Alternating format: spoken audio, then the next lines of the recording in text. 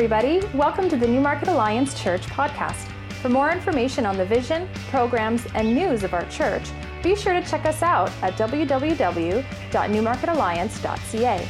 We'd like to encourage you as well that no podcast, no matter how good, can substitute for the experience of joining together in person at a worship celebration. That's where God really meets people, often through the love and ministry of others. At NAC, we meet every Sunday at 10 a.m. Now let's join this week's teaching.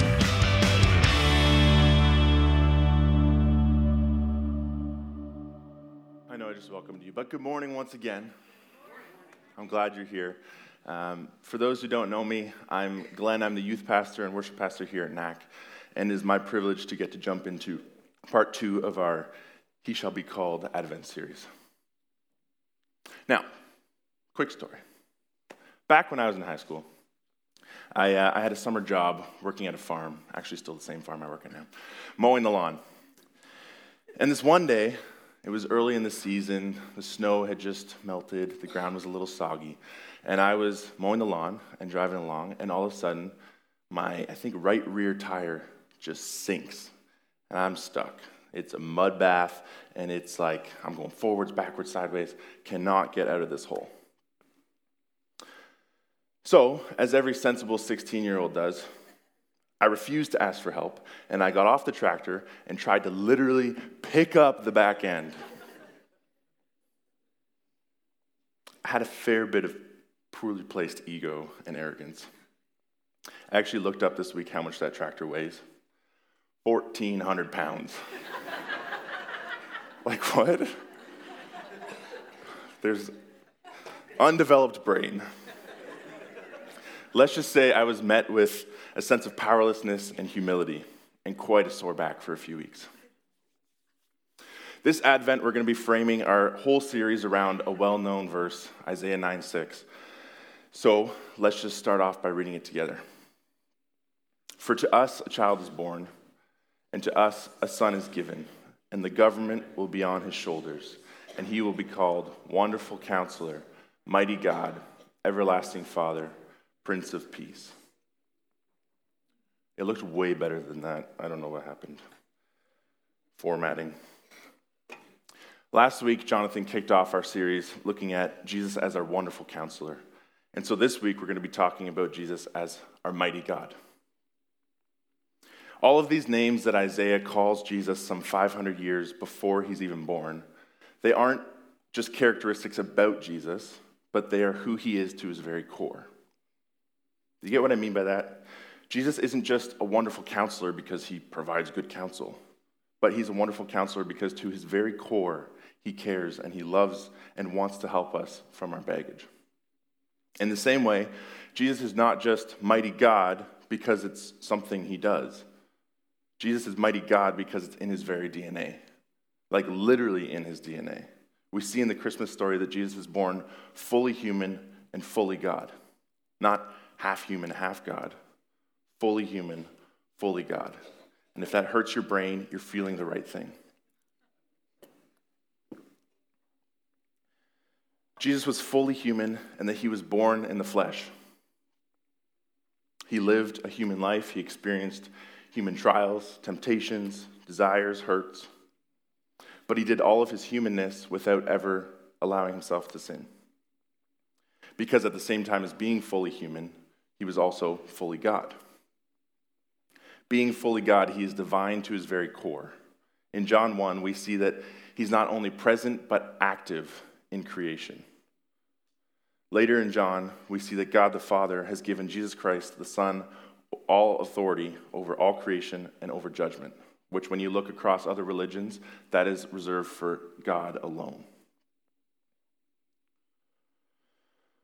Both Jesus being fully human and fully God, and God being three persons all at once, those are distinctively Christian things, beliefs, and foundations to our faith, but it's not ultimately my point this morning.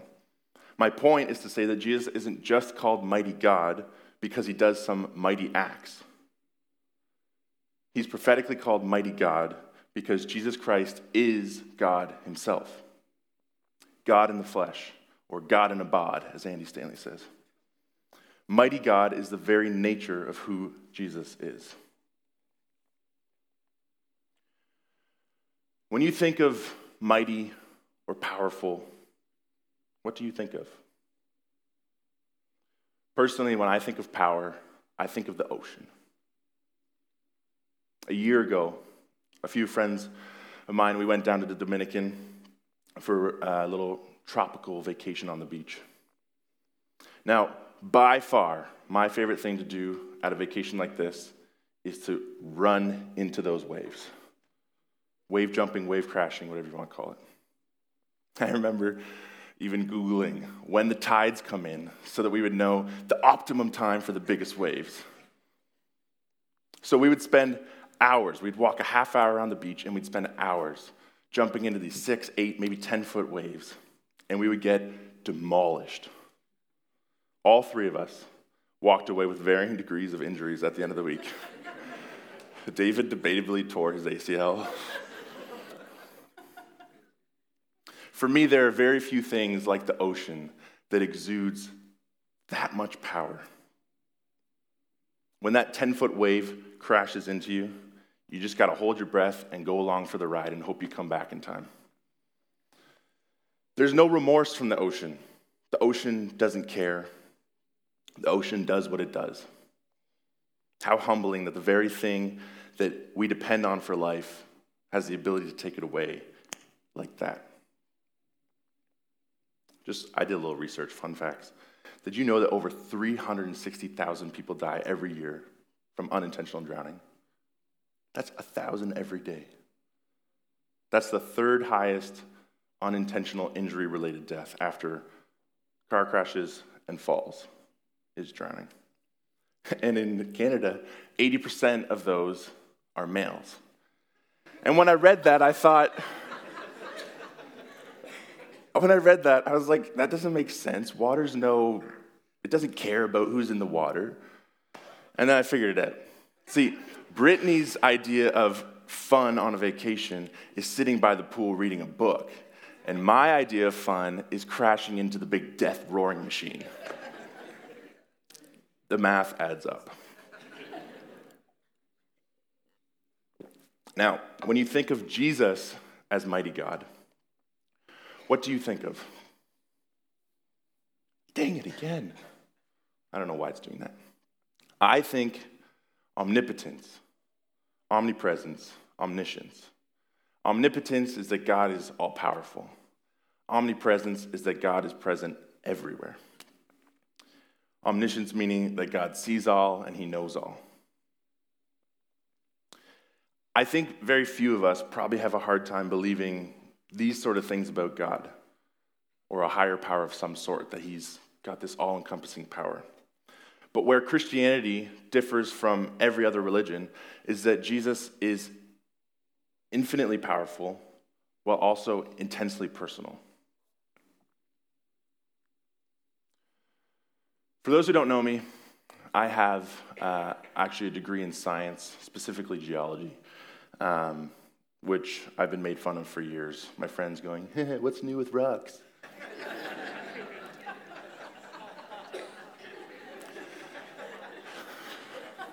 Glad you got a chuckle out of that. If you've ever seen the show The Big Bang Theory, you know that Sheldon Cooper is very outspoken of his opinion of geology. He has a quote that says, "Physics answers the question, what is the nature of the universe? Geology answers the question, what did I just trip over?"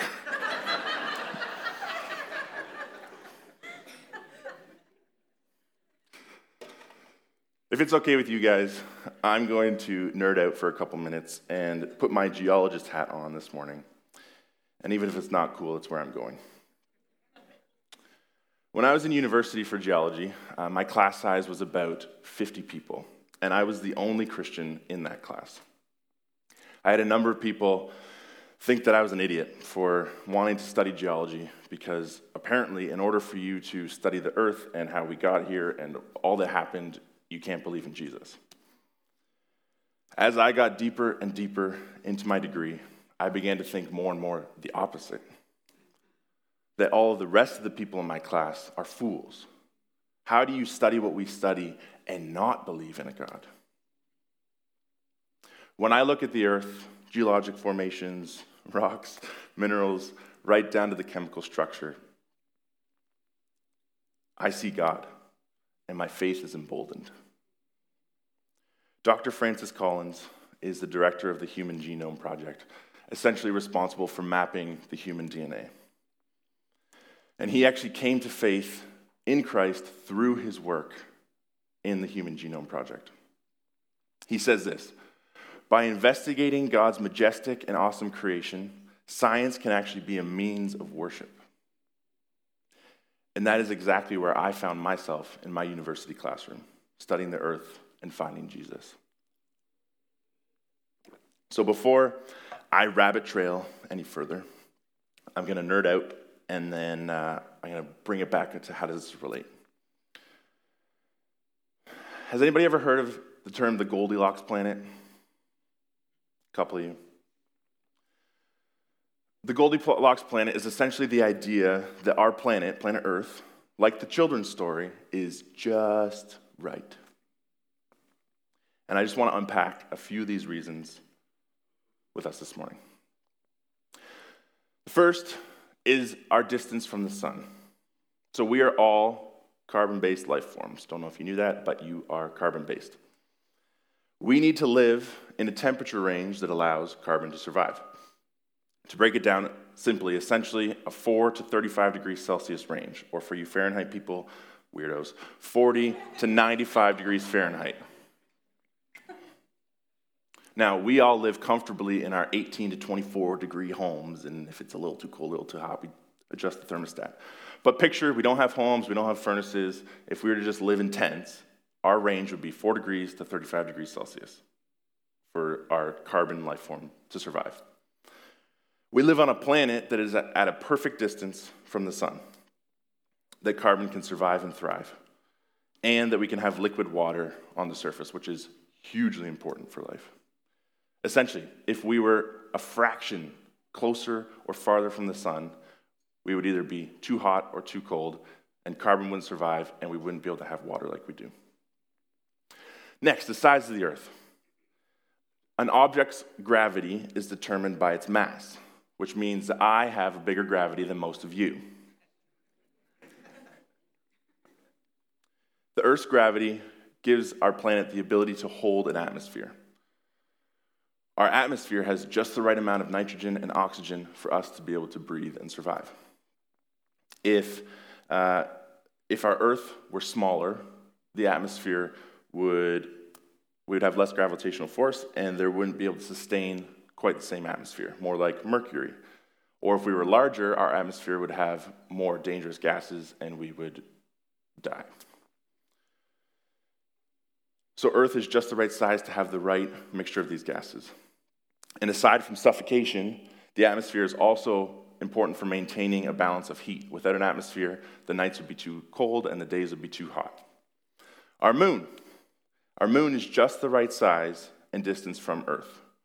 Most planets our size have a way smaller moon than we do. Ours is very unusual.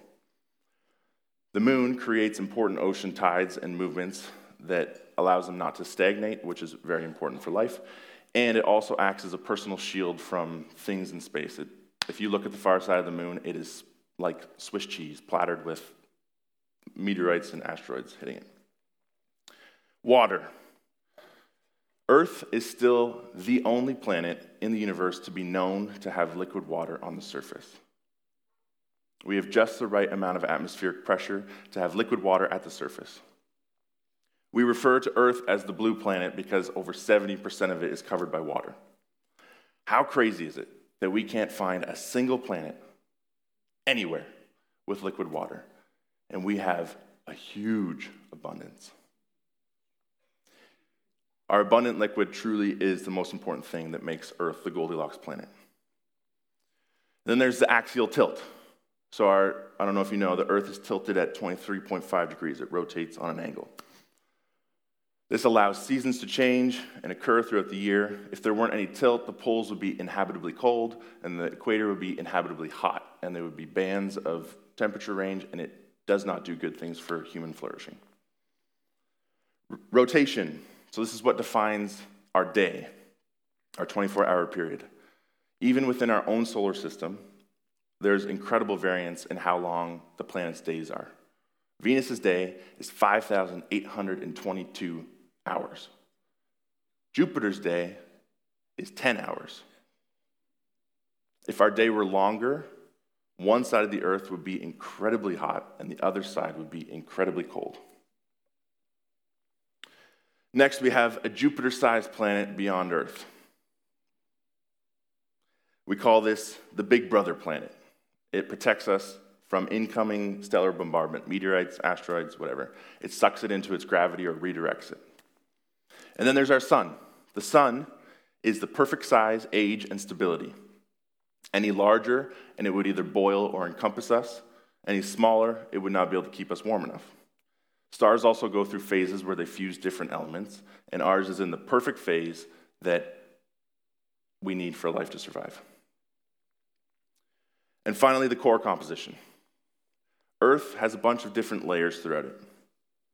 The inner and outer core interact with each other so intricately that the scientists, we haven't actually figured out what is happening, except to say that this unique interaction gives us our perfect magnetic field to protect us from solar radiation. So I apologize if any of that was over your head. My point to say, I think there was 9 things there. 9 things about our planet that is so incredibly intricate and detailed that if any of them were off by even a fraction, there'd be no life. It's not like, oh, maybe if 3 or 4 of them work, then we can live. No, just in that list, if any of them were off by a little bit, we wouldn't be able to have life on Earth. My point is that Jesus is mighty and powerful. Jesus created all of that and so much more to make this itty-bitty, insignificant planet with a less-than-average star in an insignificant solar system. He did it all in such a way that everything about Earth is just right for human flourishing. And even if one of those variables were changed slightly, human life as we know it would not be able to exist. So maybe geology and rocks aren't your thing. They're mine. But I've talked to people in medical fields who say the same thing about their area of expertise, about the intricacy of the human body. You could talk to scientists from other fields. You could talk to even just people who deal with people. They all say the same thing. There is so much intricacy and detail and just rightness, not a word going with it, for this to be a fluke or an accident. Heck, even pregnancy. Brittany and I are expecting our first child in a couple months. Yeah. And all that is happening inside of her is insane. Every Thursday morning, we sit down together and watch the latest video. If you've watched it, it's an annoying song. Sorry. We watched the latest video that gives us an update of what has happened in the last week and how they've grown and changed and whatever. The fact that Brittany doesn't have to think about it or manually do anything, her body is just like on autopilot growing this baby. It's crazy. Did you know that in less than 4 weeks after conception, 20-something days, the baby's heart starts beating? What? It's literally the size of a sesame seed, and there's a heart in there that starts beating. That is a powerful, mighty, creative God. In Genesis 1, we see, in the beginning, God created the heavens and the earth. And then light and vegetation and water and animals and lastly humans. And just like that, out of nothing, God created everything. And all of the just rightness that we just talked about, he created with beautiful, intricate, intentional power. If you fast forward to John 1, we read, "In the beginning was the Word, and the Word was with God, and the Word was God. He was with God in the beginning. Through him, all things were made. Without him, nothing was made that has been made. In him was life, and that life was the light of mankind." Jumping to verse 14, "The Word became flesh and made his dwelling among us. We have seen his glory, the glory of the one and only Son who came to the Father full of grace and truth. And down to 18. No one has ever seen God but the one and only Son, who is himself God and is in closest relationship with the Father, has made himself known. I think it's significant that Isaiah calls Jesus mighty God. 500 years before Jesus even shows up, God, through the voice of Isaiah, proclaims that Jesus is the mighty God. Jesus was present and active at creation, and he is just as much God as God the Father. Jesus, little baby Jesus, born of a lowly virgin, is the Son of God and God himself in the flesh, and he is mighty and powerful to no end. He's the same God that we see moving in the Old Testament. The 10 plagues on Egypt, that was Jesus. Marching through the Red Sea on dry ground, Jesus. The 3 guys in the fire, unscathed, unhurt, and then there's a mysterious fourth person. While all the other guys, the soldiers who threw them in, they all died, but the 3 guys in the fire, unscathed. And this fourth guy, who's that? I think you know. Daniel, thrown in the lion's den for an entire night. Joshua calls out to God to make the sun stand still during a battle, and it's recorded that there has been no day like it before or since. A bunch of theories of what happened that day. I'm not going to heed a guess, but what I will say is that God extraordinarily answered a prayer that day. Then there's Elijah standing on a mountain in front of hundreds of prophets, false prophets, and he prays for fire to fall from heaven after he drenched the altar with water.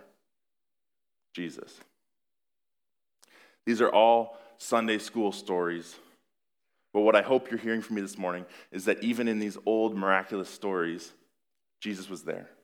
Jesus was working. Jesus is the mighty God.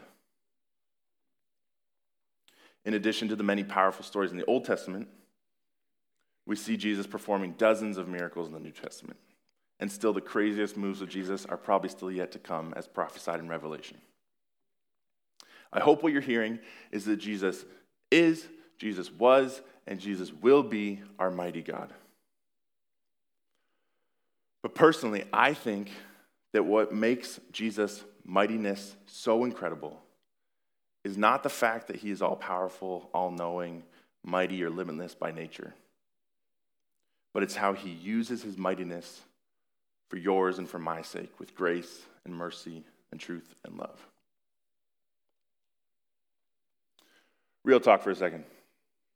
Any of you go to the gym or just walk around seeing people who obviously go to the gym? Anybody? You've seen someone who goes to the gym? Holy. Yeah. Okay, so you've seen guys go to the gym. Have you seen someone who obviously goes to the gym but also obviously skips leg day? You know what I mean. The guy goes to the gym 5 times a week and only ever works his upper body. The dude can do push-ups for days, but a light breeze could push him over. He probably looks something like this.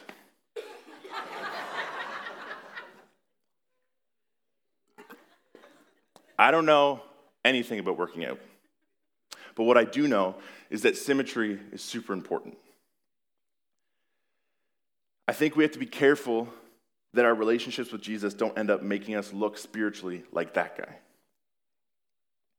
I think a lot of us respect and revere God. We recognize him for his bigness, his powerfulness, his miracles, creating the universe, and we worship him for how mighty he is. The problem is, if that's the extent of your belief in God, that he's big and strong and powerful, but nothing else, that's actually not Christianity. That's deism. Deism is a belief in the existence of a supreme being that doesn't interact with humans.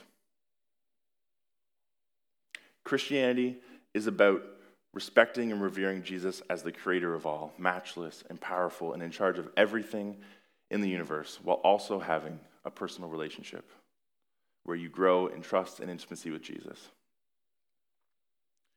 When we have reverence without relationship or relationship without reverence, we end up looking like we skip spiritual leg day. So as I start to wrap up, I just want to walk through 3 ways that Jesus works his power in ways that fuel relationship. These are that Jesus' power works in you, for you, and through you. Philippians 2:12 and 13 says, "Work hard to show the results of your salvation, obeying God with deep reverence and fear. For God is working in you, giving you the desire and the power to do what pleases him." Man, I love that. When you proclaim Jesus as the Lord and the Savior of your life and you receive salvation, Jesus begins to rewire you. This isn't cultural Christianity. This is transformational Christianity. Do you ever notice when kids have similar mannerisms or similar characteristics as their parents? They have the same laugh, they walk the same, they have the same reactions, they have the same conversational inflections. The power of Jesus is like that. It's an active power. And when you place your faith in him, he immediately starts to transform you to look and act more like him. Ephesians 1:5 says that God adopted us into his own family by bringing us to himself through Jesus Christ. And then in 2 Corinthians 5:17, Paul says, anyone who belongs to Christ has become a new person. The old life is gone, a new life has begun. I've said it before from this stage, and I'll say it again. The process of shedding the old and receiving the new is often slower than we'd like. More like a slow turn of the dial than a flick of a switch. But the power of Jesus is working in your life. I believe some of you need to hear that this morning. When your faith rests in Jesus Christ, his power is moving. It is working. It is getting rid of the old and bringing in the new. Whether your old is defined by fear, anxiety, depression, addiction, adultery, lust, lies, shame, grief, you fill in that blank. If you've surrendered yourself to Jesus and allowed him to adopt you into his family, then step by step by step, he will begin to break down those walls and replace them with his desires and his purposes and his power in you. It often takes much longer than we'd like, but I promise you, if your faith is in Jesus Christ, his power will and is currently moving in your heart. Secondly, Jesus' power is at work for you. Isaiah 40:29-31 says, he gives strength to the weary and increases the power of the weak. Even youths grow tired and weary, and the young men stumble and fall, but those who hope in the Lord will renew their strength. The term youth in this passage, if you go back to the original Hebrew, it's referring to someone who's the best of the best, the top of the game. Think like an Olympic athlete. They are the top athletes in the world, devoting their lives to their sport in order to stand alone as the fastest or the strongest or the best jumper or whatever, setting world records along the way. Isaiah is saying that those guys, Usain Bolt, Michael Phelps, Serena Williams, even they grow tired and weary. Even they struggle and stumble and fall. That should bring every single one of us a sigh of relief. A few weeks ago, if you were here, you probably remember me getting a little emotional up here. And by a little emotional, I mean bawling and blabbering like a buffoon. As I said that morning, this season that I find myself in has been pretty difficult for me. It had been weeks and weeks of virtually zero joy in my life and pouring out all of myself, all of my energy without ever filling back up. To use a car analogy, it's like I was driving my car and I looked at my dash and it said 0 distance to empty. And I was like, there's no gas station around. And I puttered to a stop. I'm still finding myself out of that season. But in the depths of it, it was verses like these that helped me. Those who hope in the Lord will renew their strength. That's good. I think some of you here today need to hear that it's okay to not be okay. All too often we try to facade ourselves from each other and even from Jesus.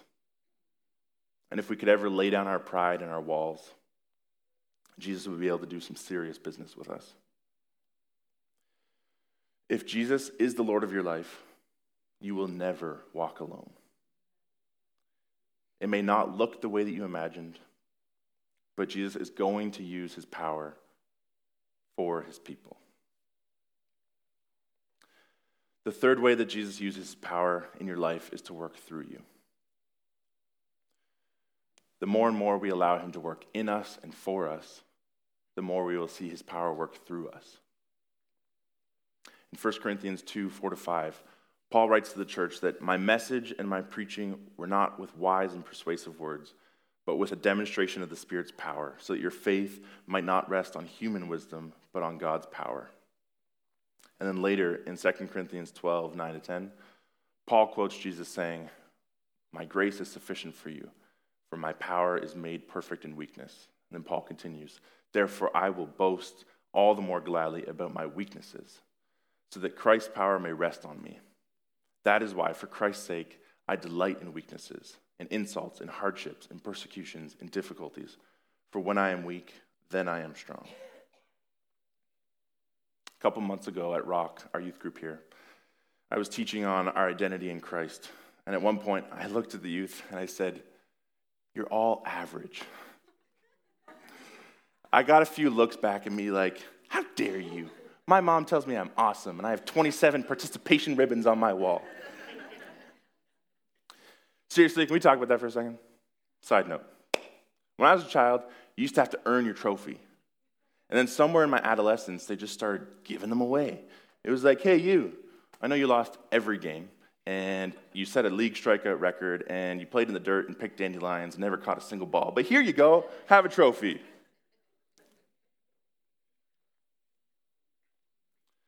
I know I'm about to sound like that ignorant guy who is talking about parenting and his child's not even born yet. But as of right now, I don't want my kid getting participation ribbons. I want them to feel the weight of defeat and going home empty-handed. I want them to understand the value of working hard for something and getting to enjoy the celebration of when it pays off. Side note. That whole tangent just came up because I called the youth average. And here's the thing. We're all average. You're average. I'm average. And that's okay. It frees us up to not have to try to hide from Jesus. We all have strengths and we all have weaknesses.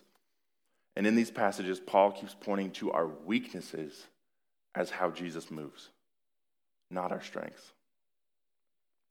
If you have a church or Bible background, you can think through with me. It seems like God is always using the people that we would never use. Moses murdered a dude with his own hands. That's close up. David murdered a guy, committed adultery, and then even after that, God calls him a man after his own heart. Peter, he's loud, he's brash, he's impulsive. He denies Christ 3 times, just hours after saying, Lord, I will never. He's also a racist towards Gentiles. Paul is a Pharisee of all Pharisees. He was in the business of torturing, imprisoning, and even killing Christians. And I could go on and on and on. All but maybe a handful of people in the Bible have major flaws that we would consider disqualifiers. But not for Jesus. He uses the flaws. He uses them with their flaws in incredible ways. So just take a breath. You're average, and that's okay. Most of us have never murdered anybody, I hope. But we've got our things. The prerequisite to a life with Jesus and his power working through you is not your strengths. It actually seems like it's the exact opposite. What would it look like if we allowed the mighty power of Jesus to work in us, to transform us from one degree of glory to another, to look more like Jesus every day? What would it look like if we let down the guards of our heart and let the power of Jesus work for us, coming before him with humility, with our hurts and our weariness, our baggage, our sins, and allowed him to renew us, to renew our minds, our emotions, to renew our strength. What would it look like if in the midst of Jesus working to heal those areas of our lives, if in those weaknesses we allowed the power of Jesus to work through us? If we gave our lives as living sacrifices to the gospel of Jesus? What if we could be like Paul and proclaim, "For when I am weak, then I am strong." Not because of an ounce of what I've done, but because of the power of the blood of Jesus over broken things, weary things, shame-filled things, and dead things. I'll tell you what would happen. Lives would be saved. Broken lives would be restored. Dead lives would be brought back to true life. Jesus' plan A option for the salvation of the world is his church. It's you and it's me.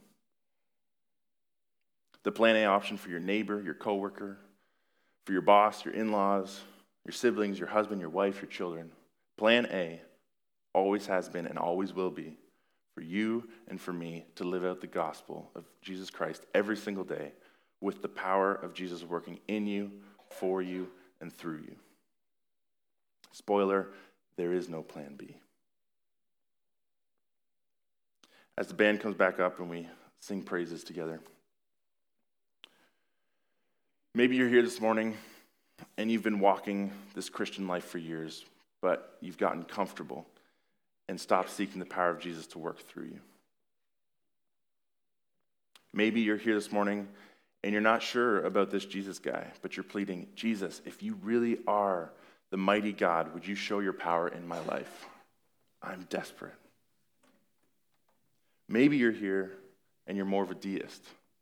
You believe that God exists as some powerful and personal being, but have never believed in him as a loving, personal, powerful Savior. Feel free to do some business right now with God, whether that means singing praises to his mighty name or getting on your knees pleading for him to move in a powerful way in your life. Wherever you're at in your personal journey, wherever you're at with Jesus, my promise to you is that if you come to him with a genuine heart to know him and allow his power to transform you, to heal you, and to work through you, he will meet you there. Let's pray. Jesus, you are the wonderful counselor. You are the mighty God. And in the coming weeks, we'll see that you're the everlasting Father and the Prince of Peace. 4 distinct, beautiful names that rang true as you walked the earth and still ring true today, 2,000 years later. You are the mighty creator of the heavens and the earth and everything in them. But you are so much more than that. You are a deeply personal Savior who intimately cares for every one of us. And you desperately want to use your power in us, for us, and through us if we'll let you. I thank you that you are infinitely powerful, but also intensely personal. In Jesus' name, amen.